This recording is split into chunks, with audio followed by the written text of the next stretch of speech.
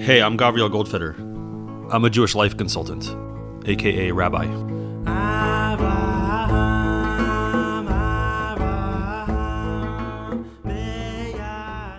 So, Rabban Yochanan Ben Zakkai has established himself as trustworthy and wise in front of Vespasian and his advisors. Rabban Yochanan Ben Zakkai has shown that he understands the parameters of the situation, and he can be trusted to articulate a future for the Jewish people that will keep them alive and happy-ish, and will prevent them from rebelling against the Roman Empire-ish. So Vespasian extends to Rabban Yochanan Ben Zakkai an opportunity, and he says to him, Amarle, Mezal alzina ve'inash acharina meshadarna. I'm leaving now, says Vespasian. I'm the king. I'm the emperor. I'm going to Rome to take my seat, and they're going to send someone else to finish this job. But meanwhile, he says, and again, this is the version in Gemara Gittin, Ela bai minai midi de'tenlach. Ask from me something, and I will give it to you, or that I can give to you. This is the key moment. It's a moment that makes people tremble.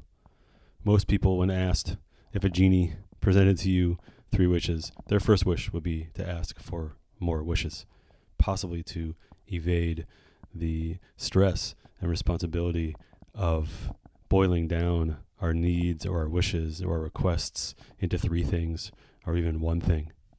But this is a key moment.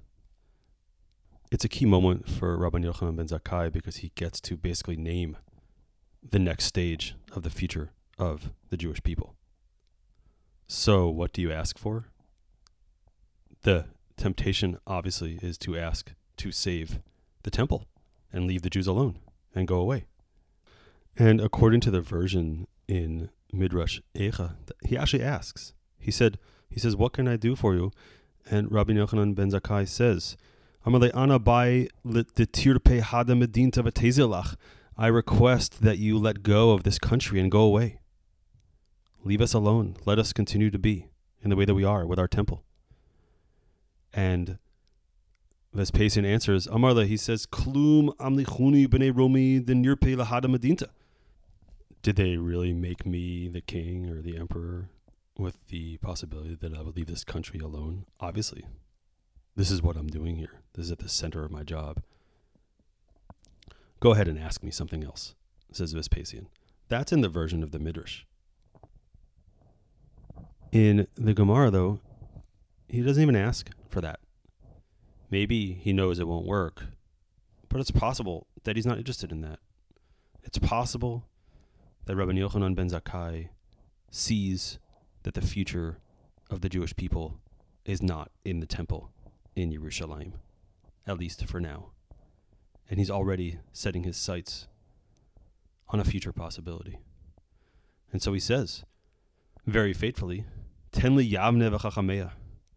Give me the vineyard in Yavne. Give me the place of Yavne and its sages. Meaning, let us build our academy and do our academy things without your interference. Ensure that we can maintain our open parentheses must be assumed to mean academic and heady, not actionable, not rebellion-oriented, purely intellectual. We're going to think and make Gemaras together for the next couple thousand years. End parentheses. And he also asks, Vishushulita, the Rabban Gamliel, and also the chain or the line of Rabban Gamliel, who is the leader of the Sanhedrin, and his children will be the leaders of the Sanhedrin, to leave that lineage intact. And thirdly, V'asavata de Messiahnle, the Rabbi Tzadok, and doctors to heal Rabbi Tzadok. Remember, Rabbi Tzadok was the one who was fasting for 40 years in order that Yerushalayim would not be destroyed, and he would eat a fig or the juice of 1 fig every week or so. These 3 requests are incredible. The first, to have an academy, to have a place where we can learn, where we can use our minds and apply it to the Torah and evoke a new vision for how to live Jewish life. and to develop a methodology that will allow us to continue to evoke new visions of Jewish life, that will allow us to adapt in every generation as necessary.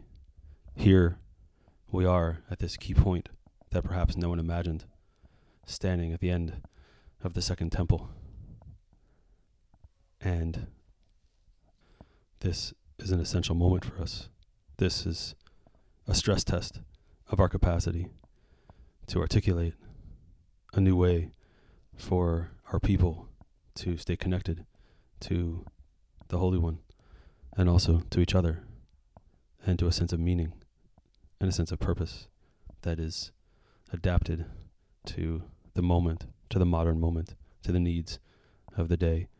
And we can teach people fundaments and principles that will allow them to do this as the world changes, as new leaders rise up in the world with their own demands as well as their own innovations and their own visions for new empires that will subsume or try to subsume Israel and the Jewish people. We're going to come out of this with a capacity to survive anywhere and everywhere. That's an incredible gift. It's an incredible foresight that Rabban Yochanan Ben Zakkai is able to provide for us. The second thing he asks for the perpetuation of the line of Rabban Gamliel, Rashi says the family of the Nasi, of the leader of the Jewish people, of the prince, as it were, the representative. And here too, Shalot to her game, don't kill them. As would often happen if a king would conquer another kingdom, they might kill the person who's the king or closest to the king, or most like a king. So there's a temptation to eliminate the line of Rabban Gamliel. Rashi continues, Shalot techaleh shultanut Beit David, such that the rulership of the house of David will not end. This, in a sense, is an incredible statement of hope that Mashiach will ultimately come. We keep alive the line of the house of David under the assumption that there will be a way and there will be a day when the line of the house of David will emerge and will take its place in power again. Again, not making a move, not saying they need to keep an incredible position, not saying that they need to stay in power, just that they continue to exist. Again, brilliant foresight. We're going dormant here. We're taking the seed of the line of David, we're planting it underneath. We're putting it in the earth. We're allowing that to continue to exist for however long. We have no idea when, but we need to keep that alive. The third request that he makes to keep alive, to revive Rabbi Tzadok. In the Midrash version, Rabban Yochanan Ben Zakkai sends word to his students, Rabbi Eliezer and Rabbi Hoshua, who accompanied him out in a coffin, though he was alive. These two powerful figures that have such an incredible and important role in the future steps of the Jewish people. He asks them or tells them, La Pukid Rabbi Tzadok, bring out Rabbi Tzadok. And they went and they found him at the gate. And when he came out, Asafsianus saw him. He saw Rav Tzadok. And he said to him, who is this old man that you're keeping alive? Why? Why would you use one of your three wishes for this? And he answers him and he says, Chayecha, by your life, if there was even one more like him, then you would not have been able to conquer us. It's an incredible thing. He understands that in counterpoint to the academic pursuit, the intellectual pursuit that will happen in Yavne, we need these incredible, zealous tzaddikim. We need these people who are just simply intensely devoted. Beyond their wisdom, they also have this incredible devotion, commitment to the Jewish people, fasting for 40 years, zealous, committed, deep, self-sacrificing, visceral, bodily action. This is what Rav Tzadok has. Lest the future of the Jewish people become too heady, too involved in halachot and decisions of that sort, we also need people who are just on fire. Who are just on fire for Hashem, for God, for the Jewish people, whose devotion takes them beyond their minds into their bellies. That's also an important piece.